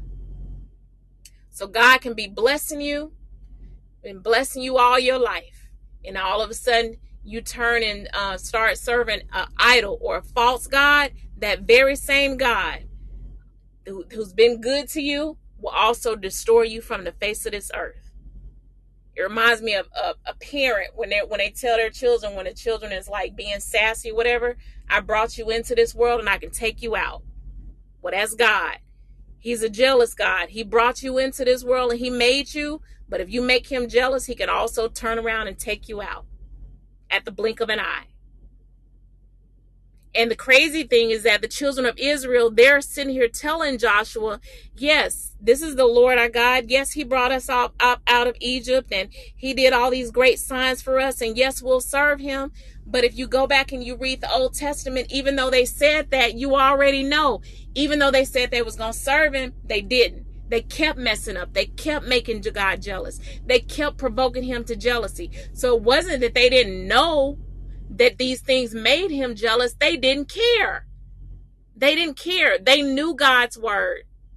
They knew God's ways because Moses and Joshua had drilled it into their brains and given them the 10 Commandments, but they were a rebellious, stiff-necked people. They wanted to do what they wanted to do because they thought it was the right thing to do. They thought it was their free will to do whatever they wanted to do. So they knew it. But actions speak louder than words. So all those words that they just said back to Joshua saying, yeah, okay, the Lord, yes, he's going to be our God. Actions speak louder than words. That wasn't in their heart. It was just words. All right, moving on, though, to Ezekiel chapter 8, verses 1 through 18. And it says, and it came about in the 6th year, on the 5th day of the 6th month, as I was sitting in my house with the elders of Judah sitting before me, that the hand of the Lord God fell on me there.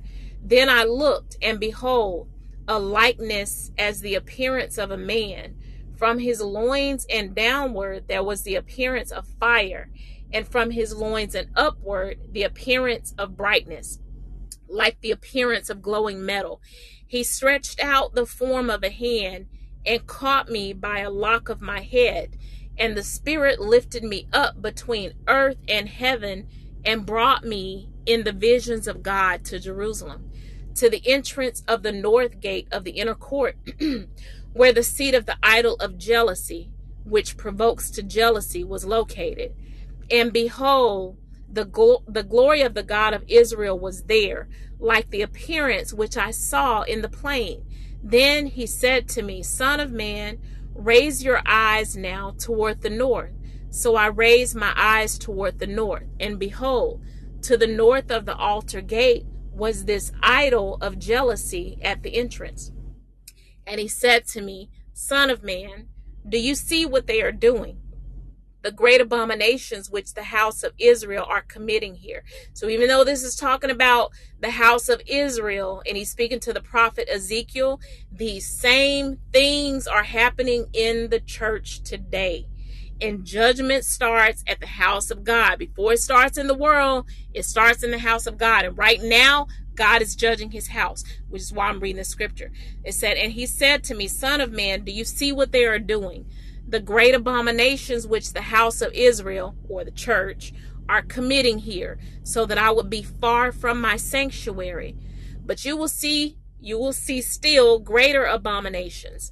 Then he brought me to the entrance of the court, and when I looked, behold, a hole in the wall. He said to me, Son of man, now dig through the wall.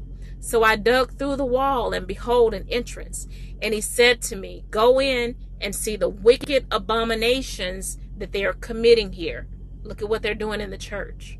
So I entered and looked, and behold, every form of creeping things and beasts and detestable things, with all the idols of the house of Israel, were carved on the wall all around. Standing in front of them were 70 elders of the house of Israel, with Jazaniah the son of Shaphan standing among them, each man with his censer in his hand, and the fragrance of the cloud of incense rising. Then he said to me, Son of man, do you see what the elders of the house of Israel are committing in the dark? All these ministers, ministry leaders, pastors, prophets, evangelists, apostles, bishops. Son of man, do you see what the elders of the house of Israel are committing in the dark? Each man in the room of his carved images. For they say, the Lord does not see us. The Lord has forsaken the land. And he said to me, Yet you will see still greater abominations which they are committing. Then he brought me to the entrance of the gate of the Lord's house, which was toward the north. And behold, women were sitting there weeping for Tammuz. Tammuz is a false deity. It's a false god. I believe it's a Phoenician god. But the women were sitting in the house of God, weeping for a false god. He said to me, Do you see this, Son of man? Yet you will see still greater abominations than these. Then he brought me into the inner court of the Lord's house, and behold, at the entrance to the temple of the Lord, between the porch and the altar, were about 25 men with their backs to the temple of the Lord, and their faces toward the east. And they were prostrating themselves eastward toward the sun. He said to me, "Do you see this, son of man? Is it too light a thing for the house of Judah to commit the abominations which they have committed here, that they have filled the land with violence and provoked me repeatedly? For behold, they are putting the twig to their nose. Therefore I will indeed deal in my wrath. My eye will not have pity, nor will I spare. And though they cry in my ears with a loud voice, yet I will not listen to them." So all these provocations and serving idols and false gods in the church, God is saying, I'm going to deal with it. I'm going to deal with it in my wrath because I'm a jealous God. And my eye will not have pity, nor will I spare. And you can cry all you want to. Your cry, your tears does not move God. What moves God is repentance. So if you want change and you want God's wrath to be removed from your life, if you're in idolatry and worshiping strange gods, the only way for that to happen, the only way that God is going to listen to you and start hearing your prayers and being one with you again, is when you repent and turn from your idols, turn from your strange gods, turn from worshiping those false gods, turn from being connected with people who worship those false gods and strange gods. Again, the Bible says, don't be in covenant with them. Do not ally yourself with them. Do not associate with them. That's the Bible. And if you do, then you got a jealous God on your hands and you have to deal with the consequences. And I'm almost done. Zephaniah chapter 1, verses 14 through 18. Again, if you're on the live stream, since I'm almost done, at the end, there is time for question and answers. So if you want to ask questions or give feedback about anything that you're hearing on tonight, you will not be able to interact through live stream on my website. You would actually have to go ahead and install the Podbean app and come on into the room on the Podbean app. So that way, once I'm done teaching, if you have questions, I can quickly bring you up to the stage, because we are going to be doing communion on tonight as well. All right. So Zephaniah chapter 1, verses 14 through 18. It says, "Near is the great day of the Lord, near and coming very quickly. Listen, the day of the Lord. In it the warrior cries out bitterly. A day of wrath is that day, a day of trouble and distress, a day of destruction and desolation, a day of darkness and gloom, a day of clouds and thick darkness, a day of trumpet and battle cry against the fortified cities and the high corner towers. I will bring distress on men so that they will walk like the blind, because they have sinned against the Lord. And their blood will be poured out like dust, and their flesh like dung." This is what happens when you make God jealous with idols. "Neither their silver nor their gold will be able to deliver them on the day of the Lord's wrath. And all the earth will be devoured in the fire of his jealousy. For he will make a complete end, indeed a terrifying one, of all the inhabitants of the earth." And again, the only way around that is to repent. You can't just ask for forgiveness for idolatry. Idolatry is that one sin where forgiveness alone ain't gonna work. Because if you can't say, "God, forgive me," and then turn back and go to your false gods or your idols. With idolatry, repentance is what's needed. You can't keep falling down and worshiping a false god. You have to ask God for forgiveness and repent so you don't go back to that false god or that idol. If you go back, again, you got a jealous Yahweh Kanna on your hands, and you're dealing with the consequences of that. 1 Corinthians chapter 10, verses 1 through 23. And then I got one more scripture, a prophetic word, and then we're open for Q&A. All right. So 1 Corinthians chapter 10, 1 through 23 said, and this is Paul speaking to the church at Corinth. It says, "For I do not want you to be unaware, brethren, that our fathers were all under the cloud, and all passed through the sea, and all were baptized into Moses in the cloud and in the sea, and all ate the same spiritual food, and all drank the same spiritual drink. For they were drinking from a spiritual rock which followed them, and the rock was Christ. Nevertheless, with most of them, God was not well pleased, for they were laid low in the wilderness. Now, these things happen as examples for us, so that we would not crave evil things as they also craved. So Paul is basically telling them a lot of the things happened to the children of Israel, and it was recorded all as an example for us, so that we wouldn't fall into the same idolatrous things that the children of Israel fell into. So it was written as an example so we would know the things not to do. Verse 7, do not be idolaters, as some of them were, as it is written, the people sat down to eat and drink and stood up to play.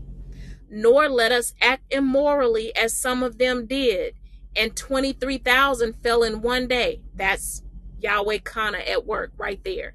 They made him jealous. 23,000 people died in one day because they made him jealous. Verse 9, nor let us try the Lord. Remember, God said, don't test me. Nor let us try the Lord, as some of them did and were destroyed by the serpents. Nor grumble, as some of them did and were destroyed by the destroyer. Now these things happened to them as an example, and they were written for our instruction, upon whom the ends of the ages have come. Therefore, let him who thinks he stands take heed that he does not fall.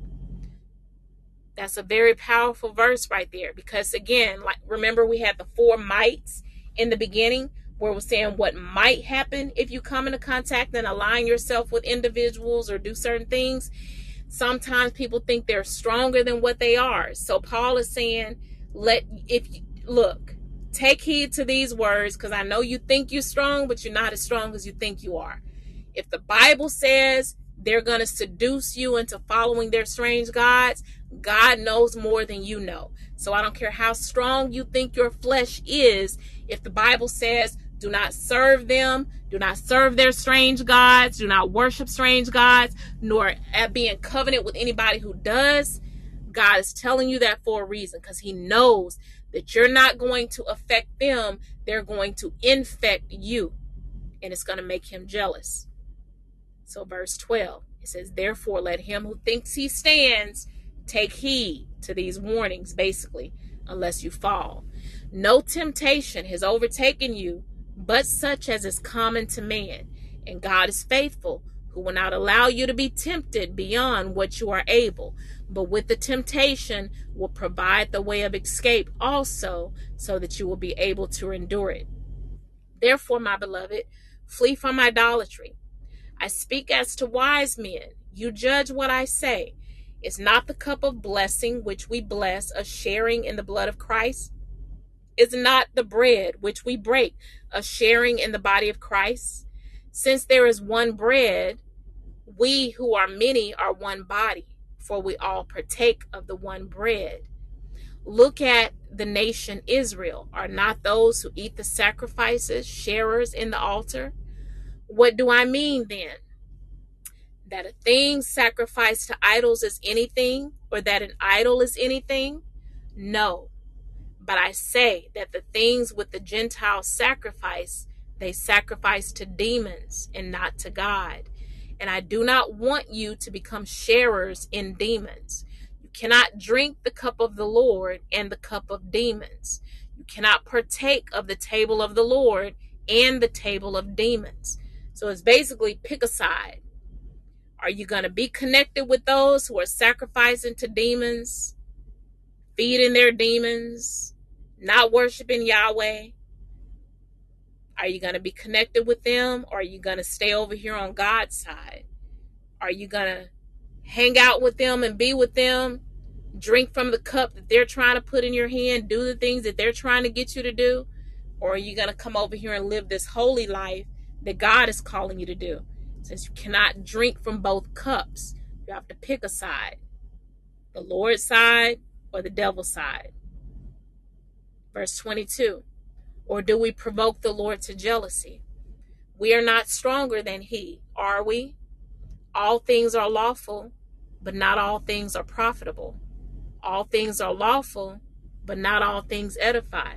So basically, even though you can do those things, you can worship strange gods, you can be in idolatry, you can be in all these secret societies and Greek organizations and things.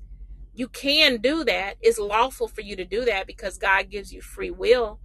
But it says, even though it's lawful for you to do it, it's not going to be profitable to you to do that. So free will is not free. God allows you to choose what God you're going to serve, whether it's going to be him or a false God or an idol. He lets you choose if you're going to be connected with those who are in idolatry because you have the free will. But if you pick the wrong thing and you pick something that God wouldn't want you to pick, then there are consequences for that. So it will not be profitable for you to make God jealous. James 4, verse 4 through 10, and then we're done.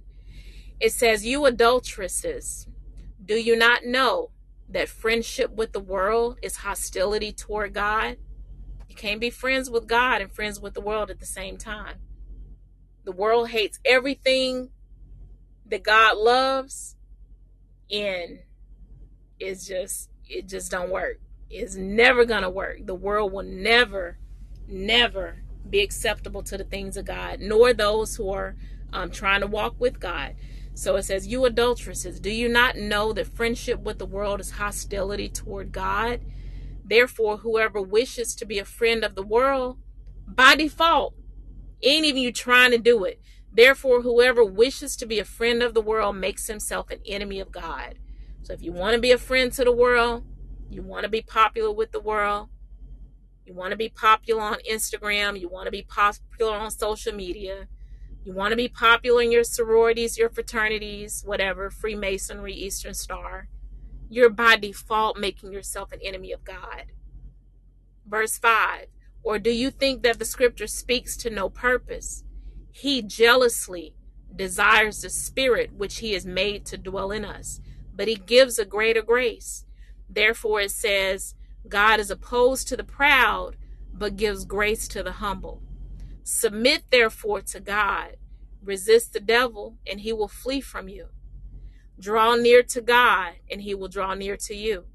Cleanse your hands, you sinners, and purify your hearts, you double-minded." Double-minded. You can't be on both sides of the fence. Purify your hearts. Either you're on God's side or you're on the devil's side. There is no middle ground. "Be miserable and mourn and weep. Let your laughter be turned into mourning and your joy to gloom. Humble yourselves in the presence of the Lord, and he will exalt you." So in other words, repent. If you've done anything to make God jealous, all God wants, God is a gracious God. He sent Jesus to die for our sins. So God is a gracious God, even though we make him jealous or may have made him jealous. All he wants is for us to repent, accept his grace, and then for us to humble ourselves in his presence, and then he will exalt us back into that place of dominion that he created us to be at in the first place. But you cannot make him jealous. I'm going to read this prophetic word that actually was released a few months ago, but I'm led to read it because it kind of goes in with the lesson that we're speaking on tonight about Yahweh Kanna being a jealous God. But this was a few months ago, and it says, "The day of my vengeance is now." Because remember, God is starting judgment at the house of God. It's a lot of idolatry and strange gods being flaunted in the house of God. It says, "The day of my vengeance is now. How long I have waited for the hearts of my people, whom I have called by my name, to return back to me. Like a jealous lover peering through the lattice, I have watched and seen all of the adulteries committed against me. I have watched and seen all of your abominable acts. I have watched and seen all of the strange gods you have chosen to serve and lured your children into serving. I have watched and seen it, says the Lord. Because of my love for you, I have withheld my wrath, but now my wrath shall speak. Now my wrath shall speak. The blood of my son has been making intercession for you. The blood of my son has been standing in the gap between you and my wrath. I have sent my servants, the prophets, to warn you, yet you turn a deaf ear to my words I've spoken through them. In doing so, you have trampled the blood of my son under your feet. You have trampled it under your feet, so it no longer stands between my anger and your life. I shall send my arrows upon you and upon your children. Yes, I shall make my arrows drunk with the blood of those who have trampled upon the blood of my son. The only thing that can save you is repentance. The only thing that can save you is if you turn your hearts back to me, for that is the only thing that will quench the jealous fire I have kindled against you and your children. I have seen the pastors and false prophets crying, peace, peace, when there is no peace. Woe unto those pastors and false prophets, for the blood that my arrows drink shall be required of you. Woe unto those who don't fear me. Woe unto those who have tried to mold me into a strange god. Woe unto you. Am I not your maker? Am I not the one who created you, yet you think you can create me? Before creation existed, I am, and I will now restore my fear in the hearts of those I have chosen to be called by my name. I, the Lord, have spoken it. Amen. So that's all God wants. He wants repentance. He wanted to let you know on tonight or the replay, however, whenever you're listening to this. He wants you to know that he's a jealous God. And he wants you to know that there is grace to repent. And for those of you who don't have any idols or strange gods set up in your life, he's giving you these words so that you can go out and share with others just how jealous God is, just how much he loves them, and how he wants us to serve only him. So just make sure you share what you have learned with others, because if we don't, then their blood will be required at our hands, on our hands. So that's the end of the lesson on tonight. We are going to do Holy Communion. But before we do, I want to open up the floor. So if anyone has any questions, feel free to just put it in the chat and I'll bring you up to the stage. I'll give you about 60 seconds. And if no questions, then we'll go ahead and jump into the Holy Communion on tonight. Those of you who are on the live streaming from my website, or if you're on the Podbean app, if you don't have any questions, go ahead and be getting you some bread or crackers on tonight. Get you some grape juice. If you don't have grape juice, just get you some juice or some water. We're gonna bless it, but I really feel that the Lord wants us to go ahead and partake of the communion on tonight. We don't do that enough. We need to do it more.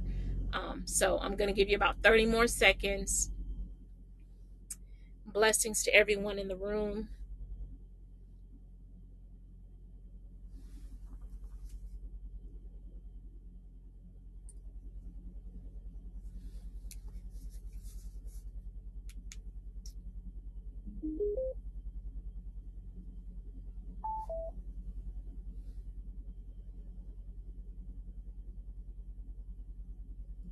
All right, so I'm assuming that there are no questions on tonight.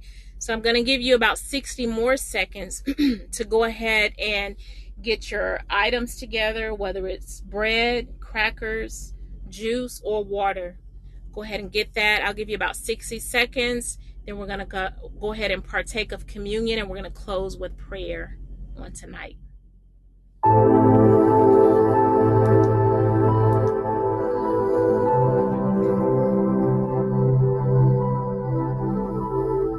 Thank you, Jesus.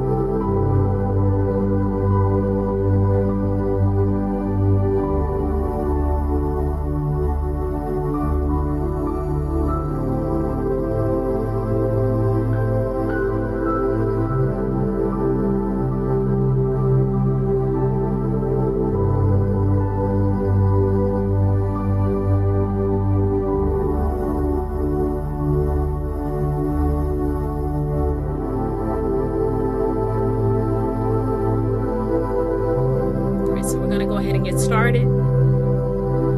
And before we partake of communion, I do want to read this scripture to you so that we examine ourselves accordingly. Make sure we're not found guilty of not properly discerning the Lord's body. So 1 Corinthians chapter 11, verses 27 through 31 says, "Wherefore, whosoever shall eat this bread and drink this cup of the Lord unworthily shall be found guilty of the body and the blood of the Lord. But let a man examine himself, and so let him eat of that bread and drink of that cup. For he that eateth and drinketh unworthily eateth and drinketh damnation to himself, not discerning the Lord's body. For this cause many are weak and sickly among you, and many sleep. For if we would judge ourselves, we should not be judged." So that being said, before we partake of communion on tonight, I just want you to take 60 seconds and just get before God, stand in the presence of God right now. Ask forgiveness for any of your sins that you've committed. If there's offense or unforgiveness that you're holding towards anyone in your heart, you want to go ahead and release that person right now, because you cannot take this communion while you're holding offense and resentment in your heart against somebody else. It doesn't work that way.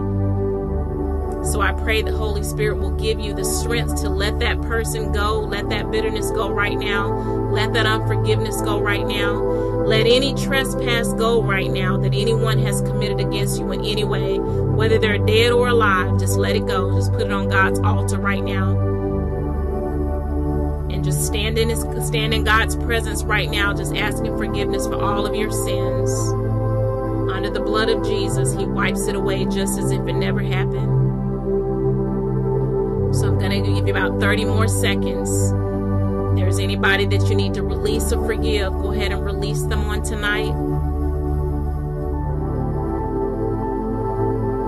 Thank you, Holy Spirit, for helping them to let it go.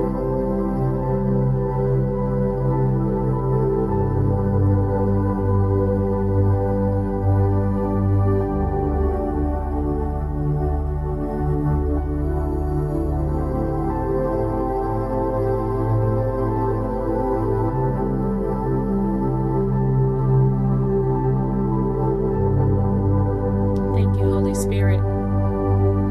So I want you to get whatever items you have right now in your hands.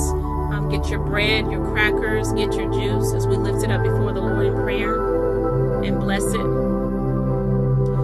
So Heavenly Father, in the name of Jesus, we thank you right now. We thank you for sending your Son Jesus to die on the cross for our sins. Lord Jesus, we thank you for your body that was broken just for us. We thank you for your blood that was shed just for us as an atonement for our sins to reconcile us back with our Heavenly Father. So, Father, right now in the name of Jesus, whether they're listening to the live or the replay, the bread, the morsel that they're holding up in their hands right now, we bless it and we consecrate it as holy. We bless it and we consecrate it to represent the body of Christ. In the name of Jesus, the drink that they're holding up right now, Father, we consecrate it and we bless it as holy so that it represents the blood of Jesus that was shed for us on the cross. So thank you that what we're partaking of is holy on tonight.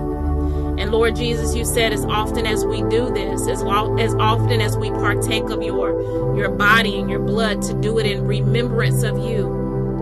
So as we partake of your body and your blood on tonight, Lord Jesus, we remember you. We put you back together again inside of us.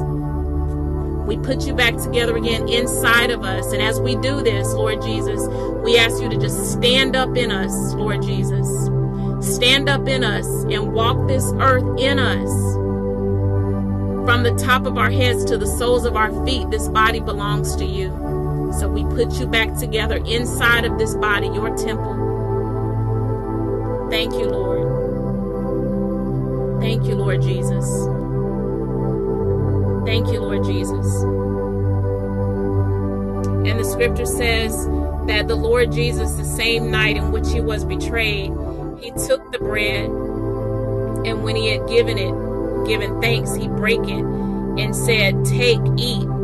This is my body, which is broken for you. This do in remembrance of me." So I want you to take your bread, your cracker, whatever you have right now. Let's partake of it in remembrance of the Lord Jesus. Take and eat it now in Jesus' name.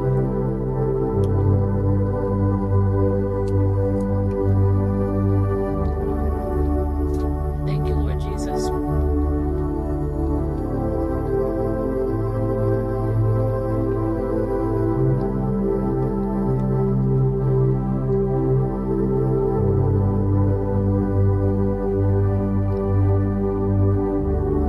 And after the same manner also, he took the cup when he had supped, saying, "This cup is the New Testament in my blood. This do ye, as oft as ye drink it, in remembrance of me."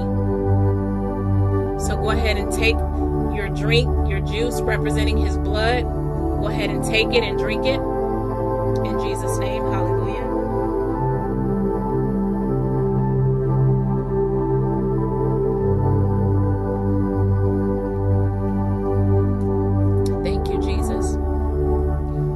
As often as ye eat this bread and drink this cup, ye do show the Lord's death till he come.